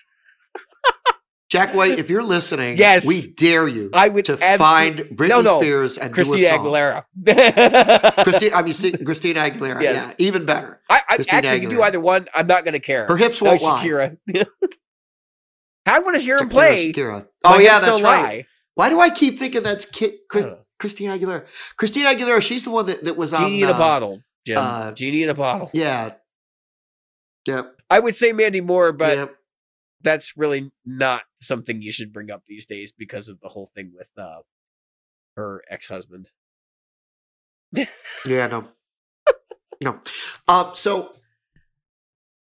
here's the thing. For the reason I shared that is because I knew some people would be interested in it. I knew that there are people in our group that would sincerely like that, and that's why I share stuff in my group. I put my opinion on it. Put your opinion on it. I'm less. It's not Jack White I'm less interested in. It's Jack Black. I could give a crap about him doing a song. Did you see what came up in that group then, like as the thread went on? Because it got like really deep, and Jay and I and Nick were all but basically what came up was that like Nick and I don't like the Eagles, and that apparently means that I've hoisted the sickle and hammer. Oh my God! That's what I've been told. I am not a communist, folks. You don't not liking the Eagles does not mean you're not an American. Let me make that very clear. It means you're not as capitalist as other Americans, maybe. Okay, I don't dislike I dislike I Henley's very dislike business policies Henley. and I Felder's dislike business probably policies. 80% of their music. But as far as musically, I love their stuff. I love what they did. I love the way that they took Well, it's right in your folk rock, right in your alley too, though. country Like you're rock. way into that kind of pop Right. music. And So remember, I grew up with that. I mean, that was my not just my childhood in the mid '70s, but my going into my adulthood. They broke up when I was in you know high what school. it reminds right? me of? Like when somebody talks about the Eagles now. It reminds me of that line in the Steely Dan song where he turns about Old he people? it says turn up the Eagles, the neighbors are listening. FM. Yeah, that's So- the song. Yep. Yep, FM. FM. Yeah, that's definitely it. I grew up. Let me tell you something. So, I think I grew up in one of the most magical. Oh yeah, times no, of for music. sure. Because we had stuff as weird as Dude. Pink Floyd, The Mahavishnu fact that Orchestra. We had people my age are listening to the stuff from your age that many of us still do. Yep. That's a testament to how crazy the music was. Yeah, it was just a magical time. I think some of the most beautiful and weirdest music created was during that time. I mean, Todd Rundgren. You ever listen to Todd Rundgren's catalog? First of all, He's a folks, one baby thing you should Frank know about Zappa. Todd Rundgren's catalog, he was. But you know what else about Todd Rundgren? He did everything. He was one of the first guys who goes, "Yep, I'm playing drums. I'm playing keys. I'm doing all the vocals. I'm playing all the guitars." That guy was crazy. And he was also, when he would tour, because he didn't want to deal with other musicians, he would play the tracks. So, not all the time. He later toured with the Cars, by the way, about, 10 years Yeah. ago. Not quite 10 years ago. I think toured with actually Cars, he's like groundbreaking in a lot of ways, and I think that's one of the big ones is like he played tracks like that was when that was unheard of. But yeah, I grew up in Frank Zappa's Who era, refused right? to play two tracks. He would get the most insane musicians alive to play these insanely complicated arrangements. Have people men dressing up in dresses and everything else on stage to make it happen. Yep. He had a woman playing xylophone. Yeah. On tour. Yeah. Well, she was a fan of them too before they that was the whole thing. He started composing this stuff for xylophone, and she was a fan that was hanging out at all the shows, and he found out she played xylophone. So he's like, "Oh yeah, come on."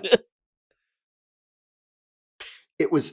I mean, it was a magical time to see that stuff. Somebody like Frank Zappa today could not get a record deal. It would never happen. No. The closest thing we have is Devin Townsend, and he got a record deal because he was involved with Steve Vai. I mean, it's not like. Yeah. It's not like this stuff is you're just going to walk into your local club and see a band that's, performing Hot Rats, in its entirety. Absolutely not. And that's the thing. I think we go back to this palette thing. We talk about that stuff.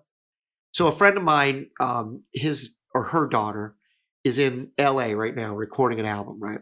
And she's laying down these tracks. So my friend, she's playing me the music. It's original music, so I couldn't share it if I wanted to, because it's not out. Plus, it's in the public. It's owned by the record company to some extent. No, that's just it though. She paid for the whole thing. It's not owned by anybody. She's producing independently then. So she's it's independent production. Well, she got a producer. Yeah, but she's paying them, and she owns all the material. Right. All right.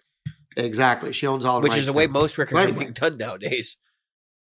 Yeah, and it's a good thing, So, what I was going at with this is, so she's out there, she's doing that thing, and I listened to it, and I said to her mother, because Jim said word to your mother. who No, shared Jim. it. Yeah, I did say word to her mother.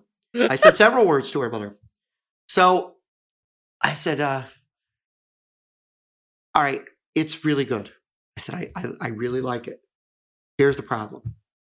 It also sounds like 1,000 other songs on the radio right now. Take some risk. And I want to bring that, and I want to bring that to the recent other news. This will take us to 2 hours in the news. is the most recent. I think it's the most recent thing in the news is so Katy Perry got sued for sounding like a Christian song, and it was Adam Neely, who I'm saying these names because these people know their stuff. I mean, we know our stuff too, but I'm trying to drop names that they do this knowing their stuff for a living stuff. All right, Adam Neely, who's a guy, Rick Beato, and the guy that does 12 Notes, all said that the people that made that decision are idiots. But Adam Neely made a point. Can you own tone? That's something we should discuss bigger in the next show. Big but the topic. question that I want to pose to you folks in the group, because believe it or not, part of the lawsuit was because she stole the tone. They claim, I don't hear it. I heard both songs. I see everything Adam. I would have come up with exactly what Beato and Neely came up with. Not the exact notes, but I would have said the same thing. This is not the same song. This is not. Who was it? Ice-T? Or not Ice-T? Who was the one that did? That would be. Yeah. It was not that. He was like Vanilla Ice. Ding ding ding ding ding ding. Not ding. Yeah, Vanilla Ice. That was it. I knew there was ice in it. It was not Vanilla Ice saying you didn't do Under Pressure. So that I just want to leave it at that. Can you own tone? Well, I'll propose this too. I think there's with all this digital gear. Well, I think there's another bigger question here, and it could be posed for the next episode as well. And that is, what is the efficacy and ethical ramifications of the Kemper of doing modeling, and user made modeling? What is the ethics involved in that? I mean, realistically, and let me lay this out so that we can have some discussion in the group on it before we do the next episode. But the ethical ramifications of this are, I'm taking the sound of an amplifier that somebody put blood, sweat, and tears into both the design, development, and engineering that created this physical artifact, right? I'm taking the sound of that, and I'm making a recording that can then process my other stuff, which means that I have basically stolen what you've created. Maybe not in the physical sense, but you know what I mean? And I get you. I 100% you're Dr. Z. Now, Dr. Z is a really fun example to talk about because Dr. Z saw people making profiles of his amps and he said, they don't represent my amps. So he made his own. He actually took the amplifiers and tweaked Can't beat them, join them. So that there would be Kemper profiles of his amps that were more like the real deal than what was already currently available. You know what? I love that, by the way. I think that's a great question for the group. I think that people should obviously comment on this. More importantly, do you remember when I think it was line 6, it was first, right? They were kind of Johnson was probably the first, but right. But so line 6 used to have on their early amps, it used to say Fender Tweed, Fender this, Gibson, they got a cease Marshall and desist. That. Then they got cease and desist. So that is a valid question. That's what reminded me of the fact that now it says 60s British, which obviously means Marshall. Yet we've talked about it before. Early Marshalls. It would be really interesting to ask the question of whether or not those cease and desist letters were because they were claiming that they had copied the sound, or was it because they had come close but failed so miserably that Fender didn't want their name attached to it.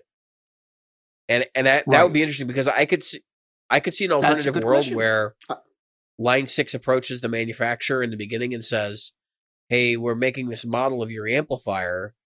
We'd like to include it in our device. Here's the licensing fee. we'll make the model, but you're going to pay this fee so that you can be included on our product. And obviously, if this had been 5 years later, with all the things going down with like iTunes and in the music industry and all that, I think the manufacturers of the stuff, specifically like Fender and Marshall and places like in Vox, who was owned by Marshall at the time, and some of those other organizations would have been more kind to that kind of arrangement than they ended up becoming, because now there's all these competing digital products. I could have honestly seen like 2 or 3 companies come out with, a licensed, I've got the Marshall license, so all of our products are over here at line 6, and then the other guys are like, well, all my products are over at Johnson, like Fender's over at Johnson. That world could have happened. And Johnson. It could have happened. And it would have all it would have taken is somebody not to have had the forethought to develop the Axis 212 when they did. Yeah. Well, they've jumped on the they have their own. They have their own platform. Is making their own. Better making their own. I want to say this before we go, when you bring it up in the group, I want to say, just in a short thing, is that I think that if they're making the models now, let's say, like you were talking about with Dr. Z, making the models now, Dr. Z did what he did because he felt that the profiles weren't close enough to what he had, right? I want to say this, and I want to remind people of this. Those profiles are made by a person. Mm-hmm. So those profiles are as good or as bad as they were created by the person who created those profiles. I'm not saying the person was good or bad. I'm saying whatever they did and however they created them could have been good or bad. The process. I think we should talk about that next episode too, is about how you make a profile. I'm willing to. In fact, I could probably do it right now, but I'm more than excited to discuss that, because it's an interesting procedure, and it does require actual engineering. Like, you have to be smart enough to know how to do certain things to make this whole thing go off and work properly. And I will freely admit, I am much better recording guitar with a microphone in front of a speaker cabinet than I am making Kemper profiles. But that being said, my Kemper profiles, because the Kemper's kind of foolproof on it, I can use them for certain things. I just don't think that the cabinet sounds were that great. So, efficacy of modeling. Let's talk about it. Let's talk about, and that can lead back into this whole discussion of, do we own tone? Can we own tone? Right. And I'll put a link to that Adam Neely and the 12 tone. Well, I think it's 12 tone. I think it's also worth talking about, like, the basics of copyright infringement in music, like what is permissible, and what's not. Because I think there's a tendency, even when do you remember back when who was the acoustic folk player, the guy from Britain that was real popular right now? He stole the song from Marvin Gaye. Oh, Ed Sheeran stole the song from Marvin Gaye. Sure. Right? And he kind of admitted, like, yeah, I did. But he stole the chord progression. And the chord progression isn't necessarily the same thing as the melody. And so because of that, I think he got out of that without even having to pay a dime. Oh no, they made a few. Were they able to insinuate that, like, he stole melody as well? I'm going to ask another question of the group. So, the morality. I want to ask you what you think about the morality. Marvin Gaye is dead, obviously. It is his family that sits around, does nothing music. We're actually never done anything music. We're kind of responsible for his demise, if you know the story. Yep. Look into it. That's a creepy situation. Yep, that's a story of itself, but it is not a podcast. No. Practical Guitars podcast. So I did have one thing I wanted to include at the end of the episode. I'm going to start talking more about this stuff on each episode, because I think there's a tendency for some listeners who probably aren't involved in the Facebook group or whatever to forget that there is one. We have a Facebook group. Please. join it. Enjoy the conversation and the camaraderie with both people who are members of the Patreon and aren't members of the Patreon. We have Patreon. All of this stuff is in the show bumper at the beginning of the episode. I don't have it written down, so I'm not going to read it off now. But you can find us on Patreon. You can find us on Twitter. You can find us on Instagram. You can find us on Facebook.com/groups/Practical Guitarist Podcast.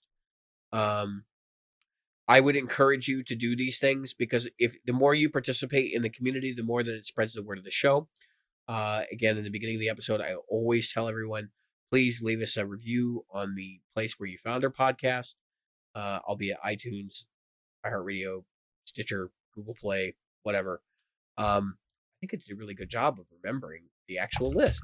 And mostly just reach out to everybody involved in the show. We're gonna try to start a Patreon Discord.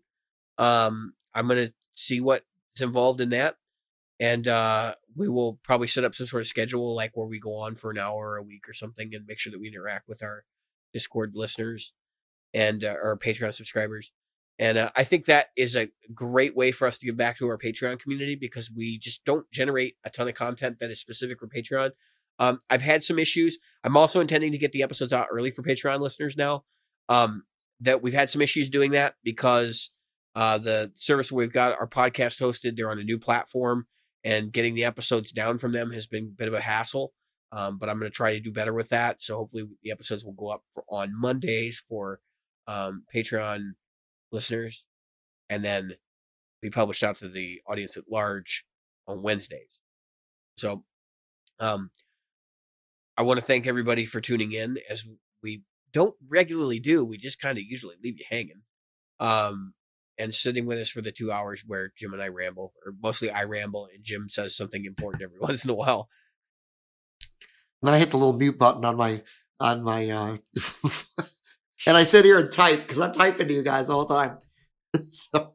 Yeah, Jim, it's so funny because Jim actually is like, I would say Jim is more than 50% of the show. Jim keeps me on the tracks so I can just ramble. Yeah, so he can just go needlessly. We put a point out and then David takes it.